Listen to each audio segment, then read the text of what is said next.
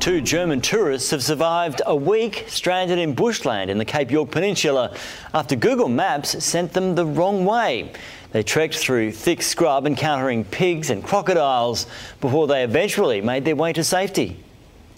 Oyala Tumatang National Park. It's about as remote a place as Queensland gets. But for a pair of German tourists, it became the unlikely focal point of an extraordinary Aussie adventure. It wasn't very good.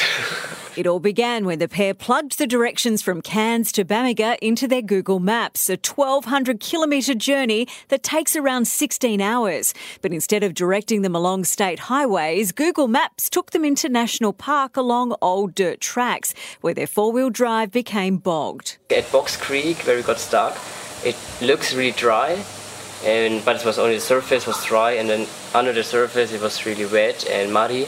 Without mobile service or internet connection, they had to think creatively, leaving the car behind. They spent the next week trekking around 60 kilometres and sleeping rough.